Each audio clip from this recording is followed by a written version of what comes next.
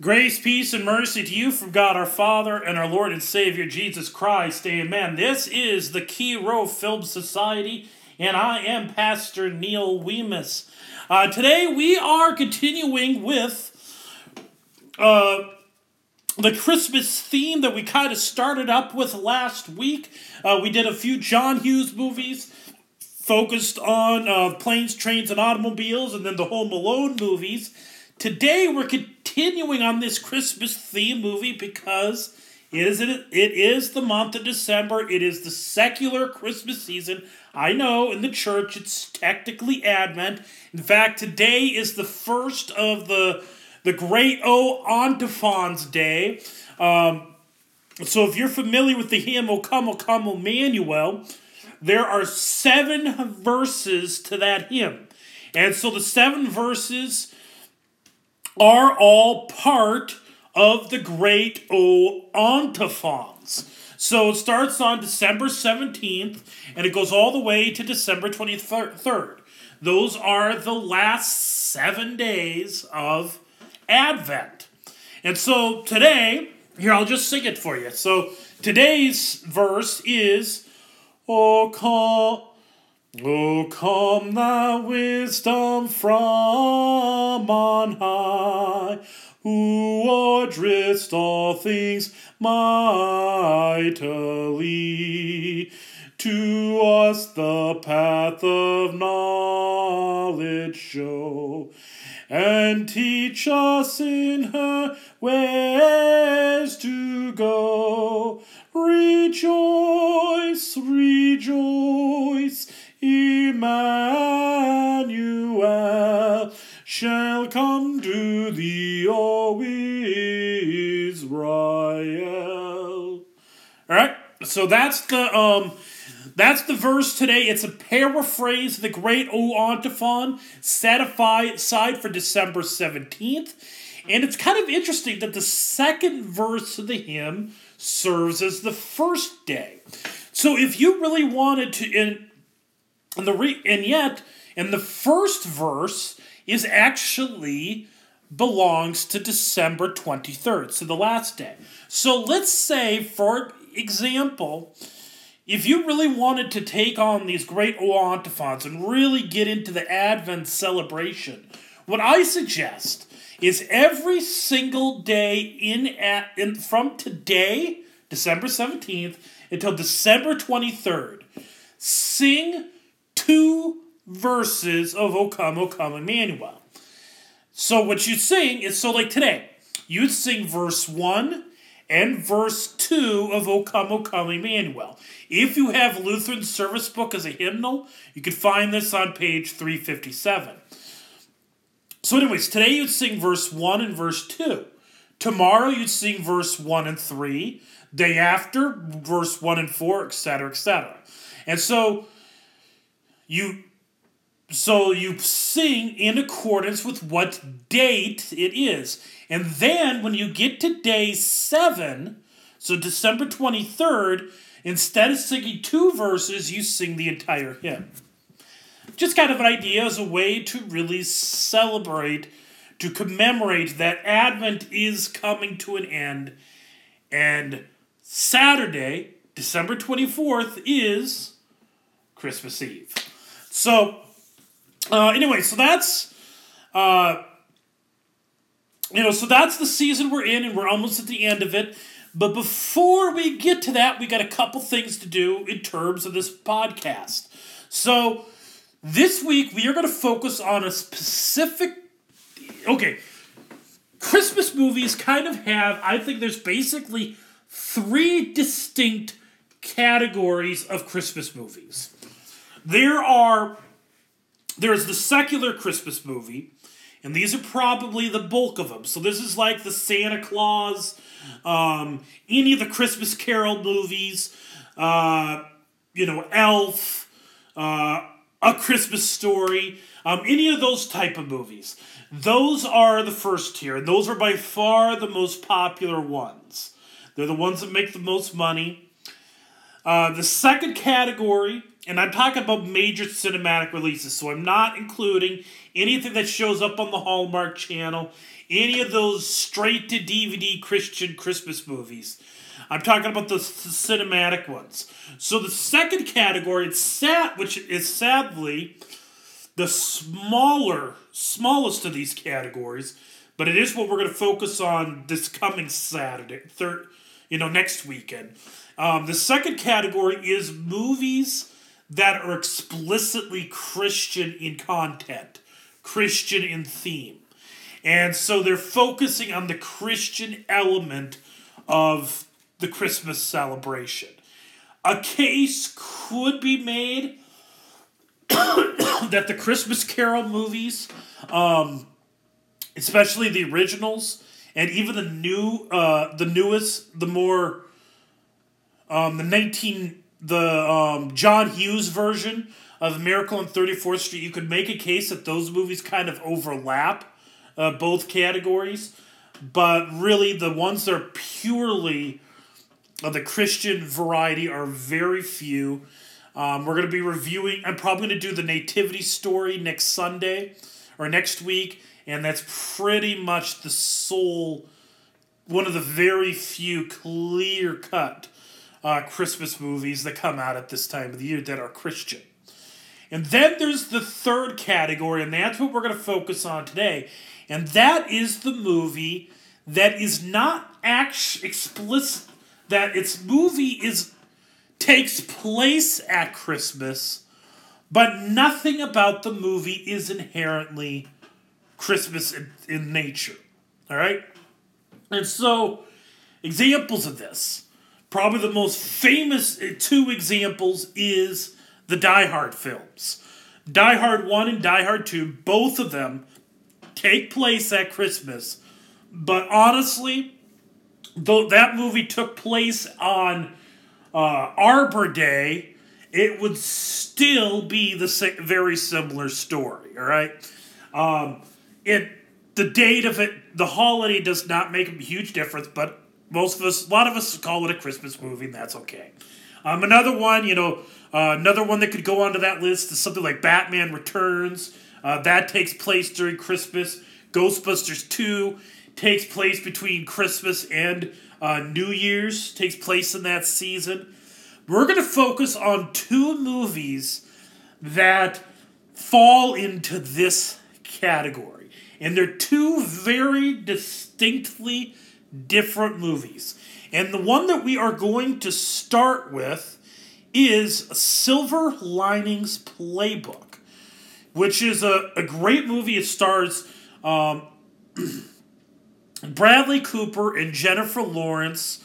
An absolutely wonderful movie that happens to take place right around the Christmas season.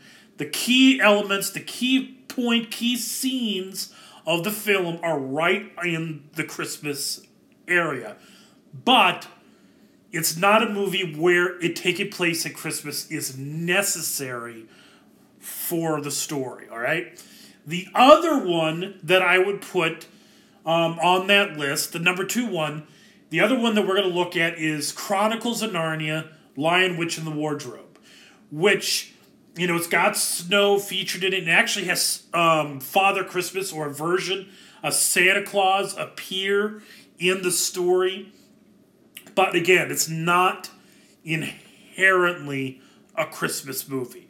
So those are the two movies we are going to focus on today, that they fall into that third category. It just happens to have Christmassy elements in it. Major portions of it incorporate Christmas themes, but it's not Christmas themed in and of itself. All right?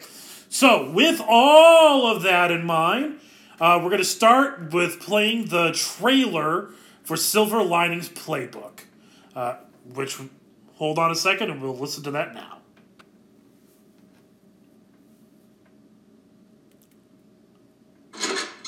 What? Hey. What's this? Can you tell me you took him out? The court said yes. Yeah, but what did the doctor say? Can I do an interview for a school project on mental illness? No. I'm ready. I feel motivated. I don't feel so angry all the time. The whole time you're rooting for this Hemingway guy to survive the war and to be with the woman that he loves. It's 4 o'clock in the morning, Pat. I can't apologize. I will apologize on behalf of Ernest Hemingway, because that's who's to blame here. Yeah, have Ernest Hemingway call us and apologize to us, too. That you have to have a strategy. I hate my illness, and I want to control it. I hope you're okay with Veronica's sister coming over. Tiffany and Tommy? Just Tiffany. What happened to Tommy? He died. Tommy died. Please, don't bring it up. Hey, Tiffany. Is this Pat? You look nice. Thank you. How'd Tommy die? No, hold on. What meds are you on? I used to be on lithium and Seroquel. I was on Xanax. You ever take Klonopin? Klonopin. Yeah, Yeah. because it was. I'm tired. I want to go. Are you going to walk me home or what? You have poor social skills. You have a problem. I have a problem? You say more inappropriate things than appropriate things. Doc, she's crazy. Whoa, what the hell? She knew where I was. She followed me. Then why didn't you run somewhere else? Calm down, crazy. Maybe she just needs a friend. You want to have dinner at this diner? Pick me up at 7:30. So how's your job? I just got fired, actually. Oh, really? How? By having sex with everybody in the office. Everybody? I was very depressed after Tommy died. We don't have to talk about it. Thanks. How many were there? Oh, she's a mess. You gotta be careful. She does a lot of therapy. I go to a lot of therapy. Am I messed up? I just gotta get a strategy, you know. Me too. So there's this dance thing. I can only do it if I have a partner. Oh, I'm not gonna dance with you. So is this the girl that you wrote about? You wrote about me? She's fun. She is my friend with an F. A capital F. She's For friend. What are you so up about? I'm happy. Look, I'm my best self today, and I think she's her best self, and that's a good thing. I know you don't want to listen to your father. I don't listen to mine. When life reaches out at a moment like this, it's a sin if you don't reach back. This is what I believe to be true. You have to do everything you can, and if you stay positive, you have a shot at a silver lining.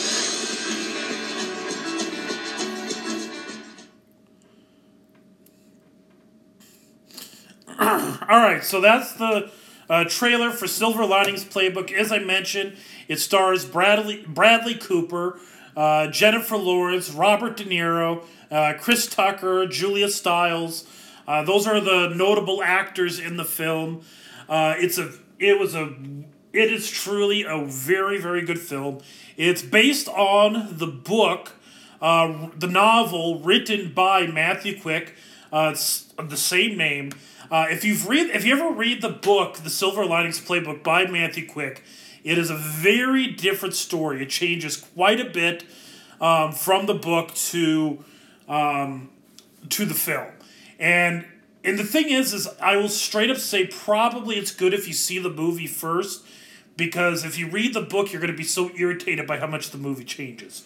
But if you do the other way around, which is how I did it, you'll find that you enjoy both of them.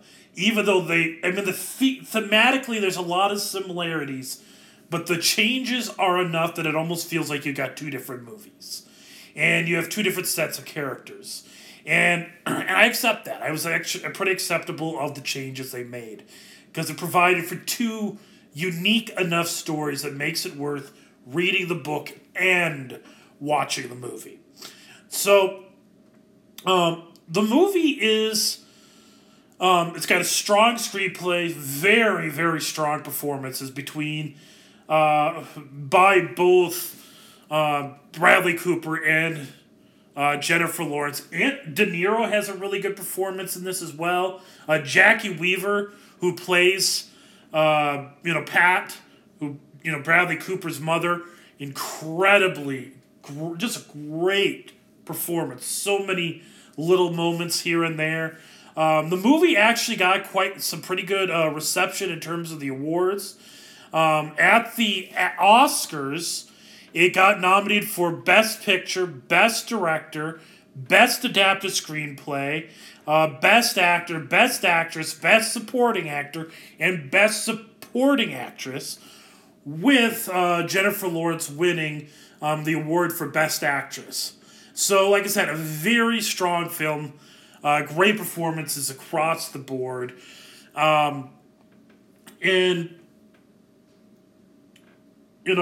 It's what I like about the movie is first you have the character development. You have the relationship between Jennifer Lawrence's character, who is played by a character, her character is named Tiffany Maxwell, and you have Bradley Cooper, who plays Pat. So Pat and Tiffany, this is the main relationship, and the story is that Pat is a guy who has just gotten out of a mental hospital in Baltimore because of what he did to an individual. He beat this guy to death, almost beat him to death, because he was, cheating. He was sleeping with his wife. And so he went to the hospital. It turned out that he had bipolar disorder and some other anxiety disorder and some other mental health concerns. And he meets this girl, Tiffany, who has lost her husband, and she's she's suffering from her own set of mental health issues, and that has led her to sleep with anybody and everybody, using her body to make herself feel better, to make herself feel valued, to make herself feel wanted. And because of their particular situations, the two find a mutual relationship, and they slowly get closer and closer and connect with one another. And I think it's the two play some very good, genuine performances. They play off of one another very well. Cannot underestimate the value of, the roles of the parents. Like I said, Robert De Niro plays Pat Sr., so Pat's father, Jackie Weaver playing Dolores, his mother. I love the way you see Dolores, Jackie Weaver's character, reacting to Pat, and seeing this it's great watching watching her, and then a little bit later you see the same thing with De Niro. You see them reacting to the relationship develop. I mean, they're uneasy at first, but you eventually see them working together, and it's, like I said, it's a very it's a well-crafted story, strong performances. I mean, seeing Robert De Niro late in the movie waking up Pat because, with tears in his eyes, trying to get his son to be involved in his life, and you see the OCD stuff that De Niro's doing. And so what this movie does, what you learn from it, is it's about mental health. It's dealing with how we deal with those who have mental illness. You see specifically Pat. You see Pat when he talks to one of these teachers, and she's acting freaked out, like he's going to do something to her, when you can tell clearly he's not going to hurt her. But yet she's totally panicking. You're hearing people kind of having these side comments about him, or maybe about Tiffany. Or you have this little scene at the kitchen table early on in the movie where Tiffany and Pat is sitting there with Pat's sister, or Tiffany's sister, sorry, and brother-in-law.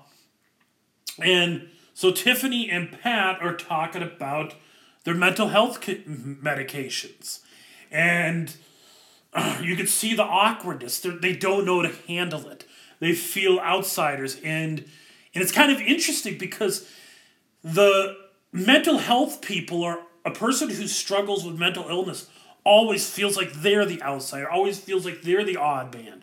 And yet in this scene, because you have two people who are finding a common relationship, a common bond, on account of their mental health struggles, they actually make Veronica and her husband, and Veronica and Ronnie feel like they're the outsiders, even though they're at home in their own home too. And so And the thing that you slowly, if you watch through the movie, is you see these two main characters struggling with mental health. But the thing is that everyone else around them has their own struggles. Whether it be Pat's brother, his brother Jake. You see Jake has struggles. He's got this law firm. And actually I think there's something in the book version they highlight this. But apparently Jake has problems in his work. He has workaholic tendencies. He has dishonesty issues in his law firm. There's with Ronnie and Veronica, their marriage is really problematic. You have Pat's father is OCD.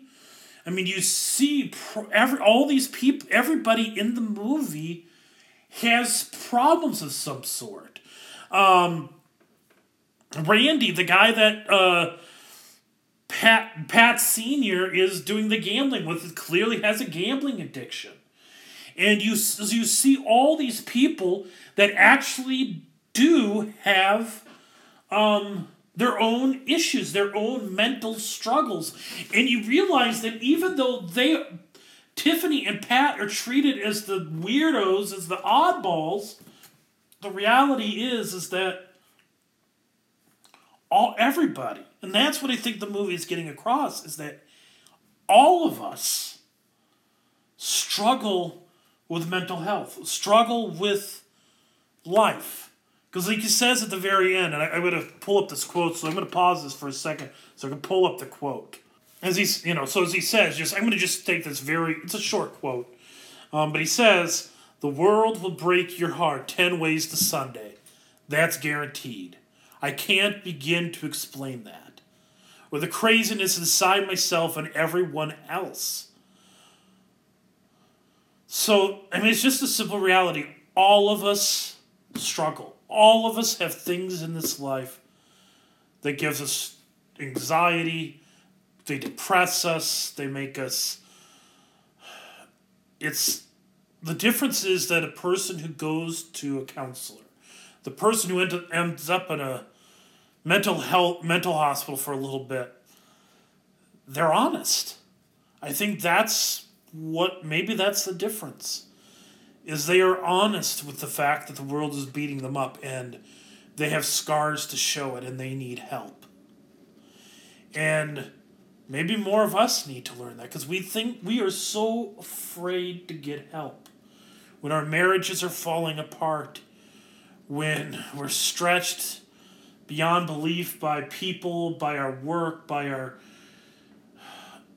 families or friends, when we feel alone, when we feel depressed, when we feel brokenhearted, we need help. And that's what I think I like of this movie, is that this is kind of calling you to do that. If you have to get if a doctor, you need, and when we get that help, maybe, just maybe, there might be a little silver lining on the other side. The scripture that would call to mind is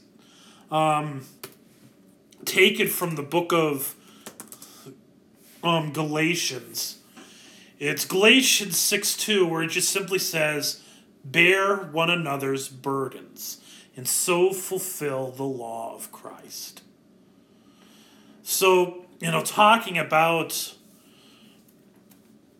these struggles, Paul in the letter to Galatians says exactly that. "Brothers, if anyone is caught in any transgression, you who are spiritual should restore him in a spirit of gentleness. Keep watch on yourself, lest you too be tempted. Bear one another's burdens, and so fulfill the law of Christ. For if anyone thinks he is something when he is nothing, he deceives himself." So, when we think that we have it all together, we deceive ourselves. We don't have it all together. We need one another. That's why the writer to the Hebrews tells you, do not forsake the gathering together of believers. God does not want us to celebrate the divine service in solitude. He does not want us to just read the scriptures on our own, just to sing hymns together on our own. We're supposed to be with one another. We need one another to lift one another up. And Silver Linings Playbook is calling to people to seek help and to recognize their weakness, recognize their struggles, and to seek help where it is. And from a Christian standpoint, that's what the church is supposed to be there for. We are to be there to help each other. I mean, and actually it begins with us acknowledging the fact that we are broken, that we need help. And we turn first and foremost to Christ. We first and foremost turn to God, our Heavenly Father, in prayer. But as Christians, we also turn to our brothers and sisters in Christ, that we may bear one another's burdens. So, that's what I got on the movie there, Silver Linings Playbook.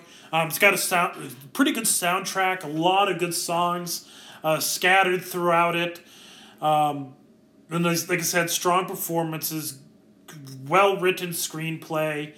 And it is kind of a Christmassy movie because the dance scene at the very end of the movie happens during Christmas. And you can see the Christmas decorations, and there's like kind of a Christmas dinner that happens in the course of the movie. So that's why it kind of falls under this third category of the not explicitly Christmas movies. And so with that in mind, we're going to transition over to the other movie. But before we do that, there is this weekend, just yesterday I saw a couple new movies, and I'm going to introduce this little halfway segment with a trailer.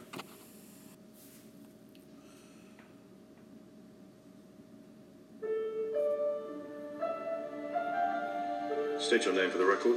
Jin Ursa. Forgery of imperial documents, possession of stolen property, aggravated assault, resisting arrest. On your own from the age of 15. Reckless, aggressive, and undisciplined. This is a rebellion, isn't it? I rebel.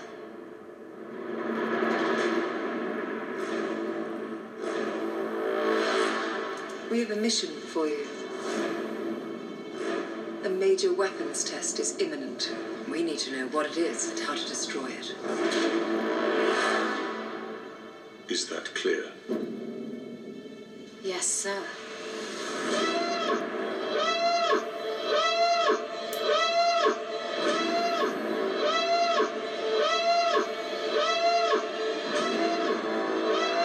What will you do when they catch you? What will you do if they break you?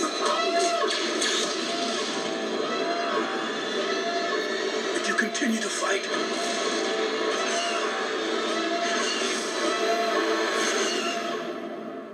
what will you become?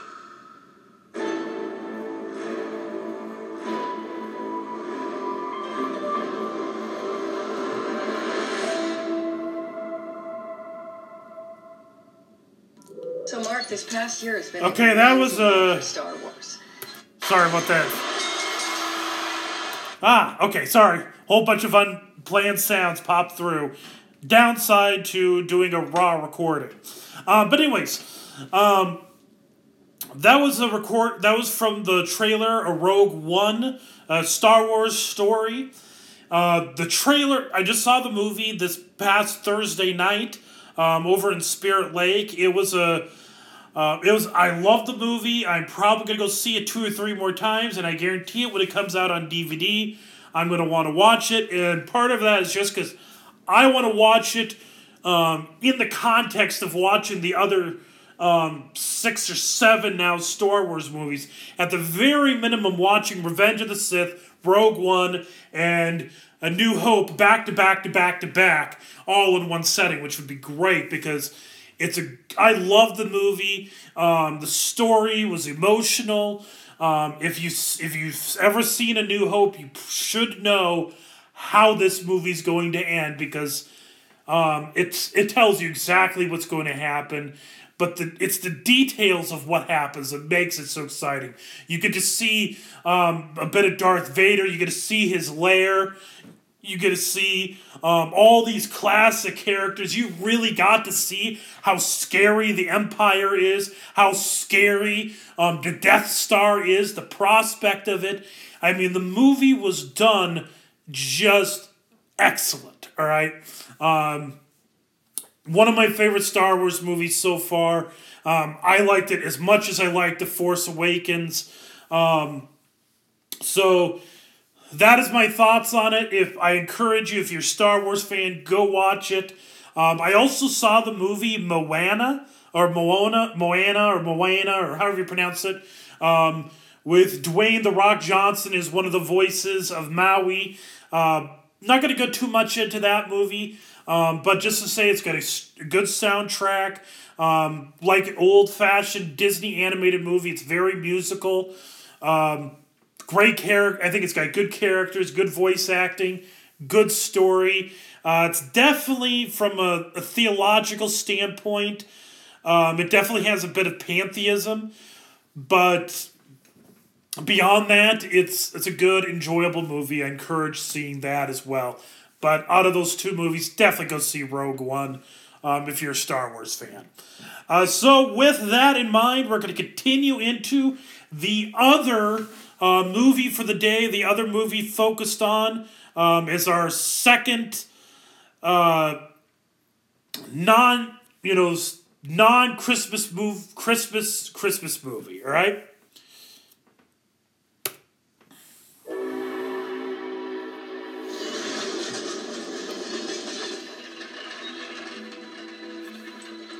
Mrs. McCready. I'm afraid so. The professor is unaccustomed to having children in this house. And as such, there are a few rules we need to follow. There will be no shouting or running, no sliding on the banisters, no touching of the historical artifacts. And above all, there shall be no disturbing of the professor. 96, 97, 98, 99, 100. Ready or not, here I come.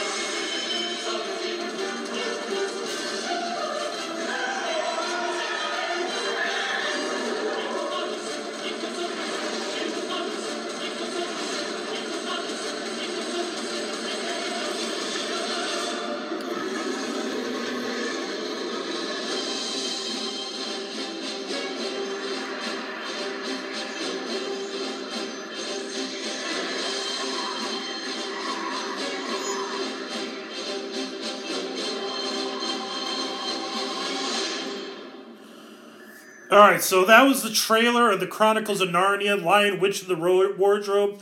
I apologize, it's probably not the best trailer to record audio, because so much of the trailer is dependent upon the visuals, but hopefully got a little bit out of it. Chronicles of Narnia, Lion, Witch, and the Wardrobe is a movie that is actually pretty strong in quality. But what really hurt the movie is when it was released. It was released back at the height of the Lord of the Rings films and the Harry Potter films.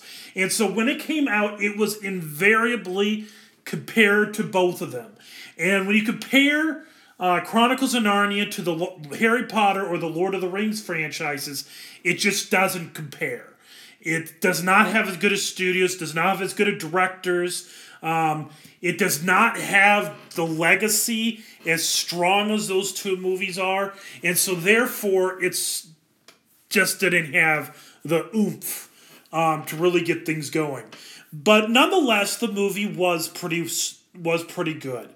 The child actors are so-so, but the movie is able to make up more than make up for it with cinematics.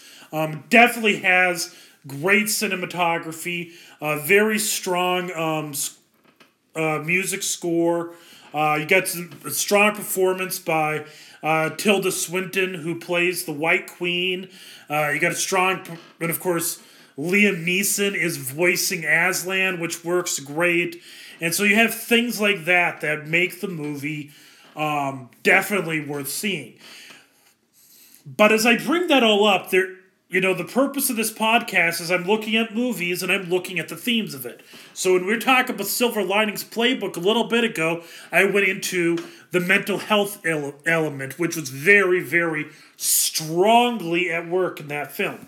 Here, we're dealing with Lion, Witch, and the Wardrobe, written by C.S. Lewis, one of the greatest Christian apologists of the 20th century. So inevitably, there is some very, very strong Christian themes. And we're going to go through a whole bunch of this. And so I'm going to go through a whole bunch of things here. And so if you watch the movie begins with an air raid in World War II. And so you see the bombers going over London, and this is the thing that leads the children being sent away. And I like this kind of startup because the idea of having your hometown being bombed, that's something that is completely foreign to Americans. We have never, ever had that happen outside of the attack on Pearl Harbor. We do not know what it's like to be in the midst of a war where we have to see airplanes going over our houses and bombing them. We don't know what it's like to have to rush, running into the house to get a picture of your father because that's all the memory you have of him during this war out of fear that your father might die in combat. We don't know that, but that's the way the movie starts. In the movie, I think does a pretty good job of depicting the horror of that time. Now the downside is that it doesn't go back, it doesn't revisit it. This is one of the things I think that sometimes in these movies where they have these opening scenes, given the background of the characters, where they are before these fantastical things happen, what their life is, they don't ever revisit it. I wish they would. And they don't do that here.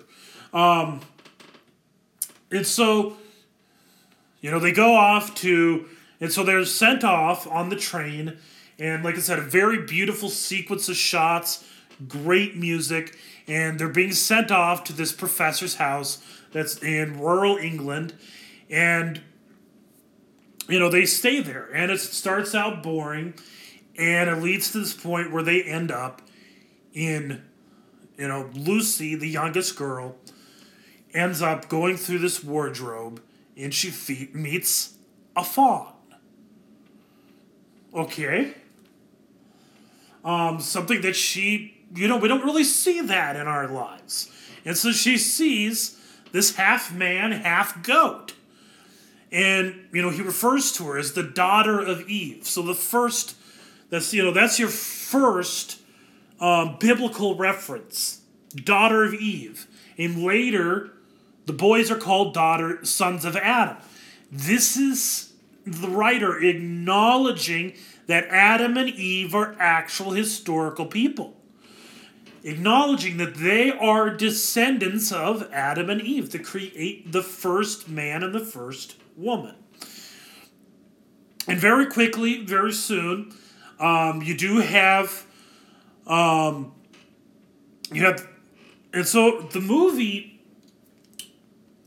the story focuses very much on this fantastical world beyond the wardrobe.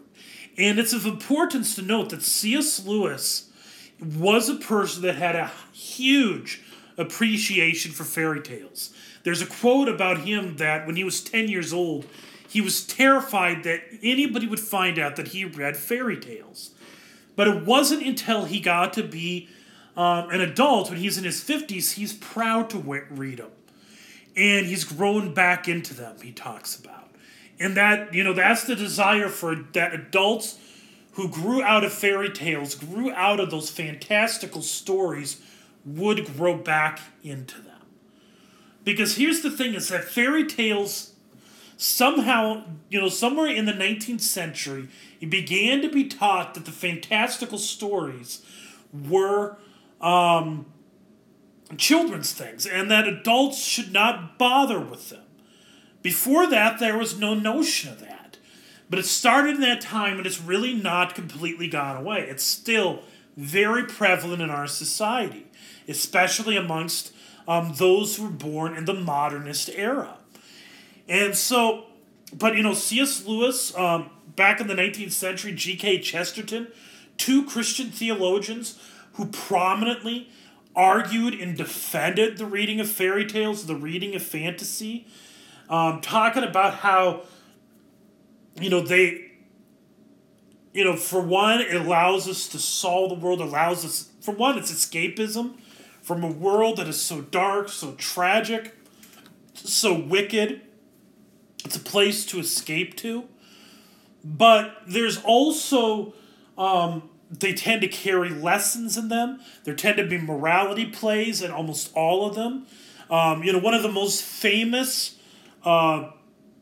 stories that you have in fantasy, fairy tales, superheroes, is the story of the damsel in distress, the woman that is in danger of the dragon or some type of villain, and the brave knight or the brave hero is to go save her.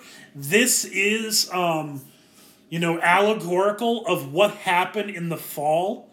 In the fall into sin, in Genesis 3, you had a dragon, the serpent, Satan, speaking to Eve, tempting her to partake of that fruit, and the man, Adam, was standing right there. He was with her, and he did nothing. So these stories of the damsel in distress is the lesson to men of all generation, of all ages, that you are to outdo Adam. That when your bride, when the woman is in danger, you are to defend her. That is your duty. She was given to you as a gift from God. And you are to cherish and protect her as the head of the house, as her husband. And by extension, really, we should be protective of all women.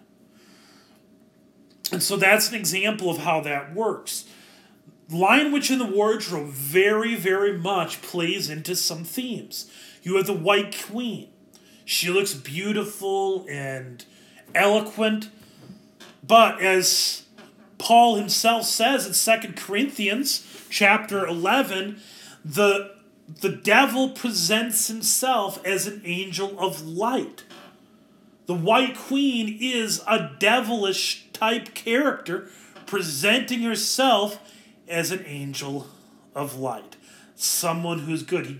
She gives the Turkish delight, the delicious, the good, cool water for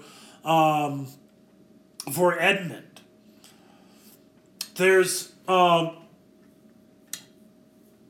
in the characters you have also you have Edmund who, and actually, okay, we're going to get more into the Christology. We'll come back to that. In this movie, you have there's this little hubbub about logic, where there's this little line where he says, logically, what do they teach these kids these days? It's a comment by the professor, and this is actually going into something about Susan's character. Susan is the older daughter, and the oldest of the two girls, and she is a person that has to always be smart. She feels like she has to always understand what's going on. If she can't understand it, she won't accept it. Even if her eyes tell her, she won't go with logic. She's only going with what she understands. And so and the professor catches him on it. Because Edmund is the one that's saying that there is no Narnia. He says, oh, he must be the truthful one. Well, actually, no. The one that's usually truthful is saying that there's a Narnia. And they're not believing her. The one who normally lies is saying there is no Narnia. And they're believing the one who normally lies, which shows a hole in her logic. And the reason is because she feels like she has to understand it. Even if it defies logic, she can't believe it. Even if her eyes see it, even though if she is witnessing the event, the happening. She's witnessing this huge world inside of a closet. And she won't believe it. In a wardrobe. She doesn't believe it. And she's having troubles with it. And so, this whole exchange here about logic, this is hitting at something that C.S. Lewis, if you read some of his writings, he really goes after the schools. He pokes at them. In the Chronicles of Narnia books, he pokes at the schools. He has other books that do this. And the reason he's doing this is because about this time, there was major education reform in England, and it was education reform that C.S. Lewis was adamantly against. And it's education reform that's gone to our own country. And we're not logical. Logic has been abandoned in our country very heavily. I mean, and there's a lot of examples. I'm not going to go too much into the controversial stuff, but it's definitely a denial of logic is happening in our country. And it happens on every side. It happens on the left, it happens on the right, it happens with Christians, it happens with atheists, it happens with Muslims, whatever. It's happening across the board. And so he kind of calls out this problem in the education system. The problem is when you have a problem with the education system, it affects the thinking of the larger world. And he's writing about this back in the the 50s and the 60s. In the course of the movie, they make use of this lamp post, and it's a very prominent feature in the film. It's what helps them know where Narnia is, and helps them know where the wardrobe is. And I'm not going to focus too much on it, but I could not help but think of the verse from Psalm 109, "Thy word is a lamp unto my feet." And that is what that lamp kind of serves. It's almost like the word, shows us this way. And this lamp shows them the way to home. Just as the word of God shows us the way to Christ. And each of the characters have their own little images. Lucy is the one that has the faith of a child. The faith that Scripture tells us that, unless you have the faith of a child, you shall never enter into the kingdom of heaven. You have Peter, who has this great desire to be a hero. He's actually a bit like the Peter in Scripture. He's bold, he's rash. Now, he doesn't deny Aslan or anything like that, but he does have that kind of boldness. Edmund is very much the Judas Iscariot. He betrays everyone. And he does it for sweeties. He does it for a Turkish delight, which apparently is a food that is really loved in England. I don't know much about it.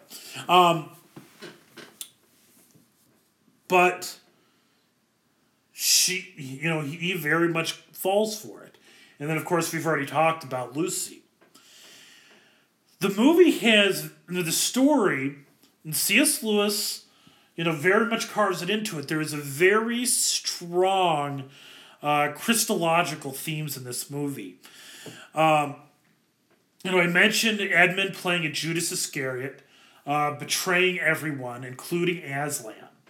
And it is this betrayal that leads to Aslan being put to death by the devil and by the White Queen and her minions.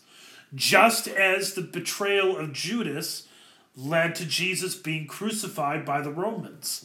But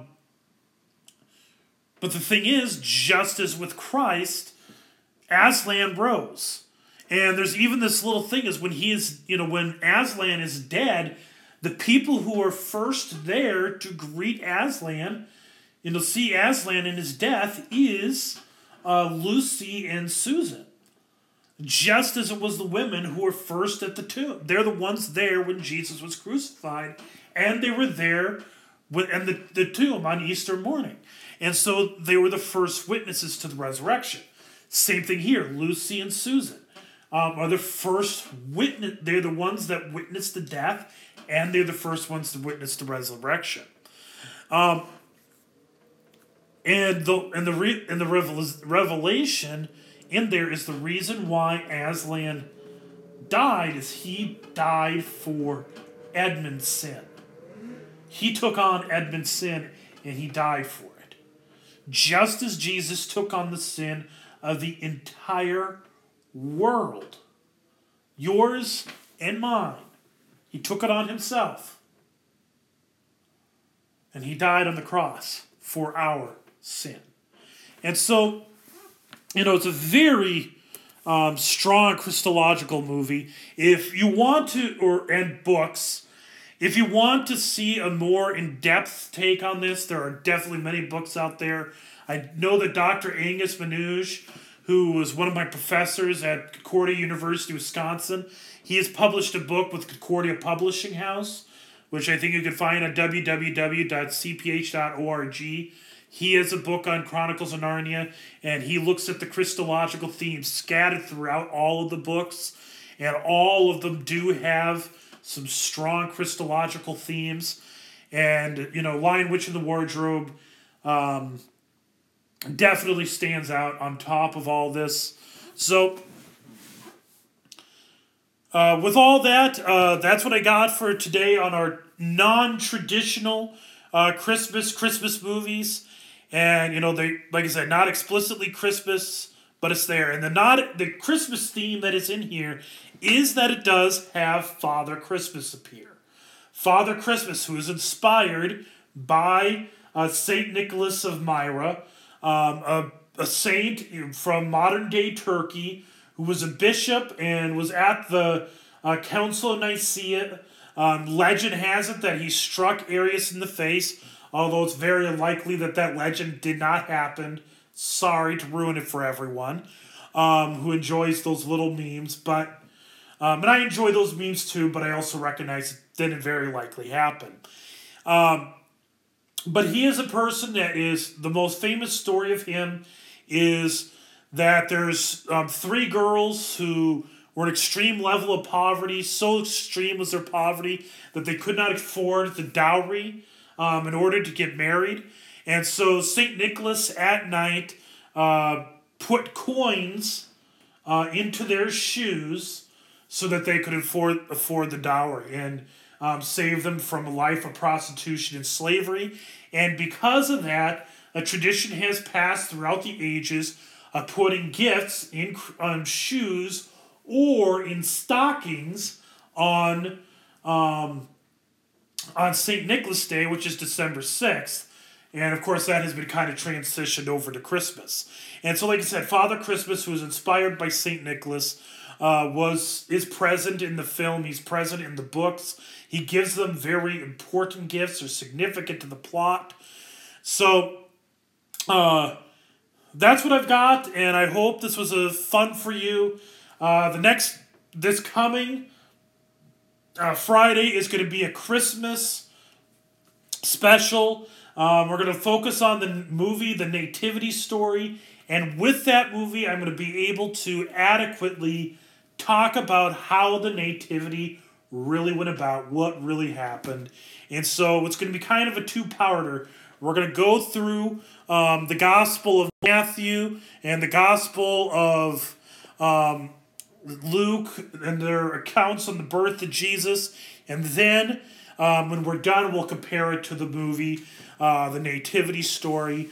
So with that all in mind, the Lord bless you and keep you. The Lord make his face to shine upon you, be gracious unto you. The Lord lift up his countenance upon you and give you his peace. Again, I am Pastor Neil Wemus. I am a pastor in Northwest Iowa. You can find out about our churches at www.iowaoclutherans.org. And again, this was the Key Row Film Society. Thank you, and God bless.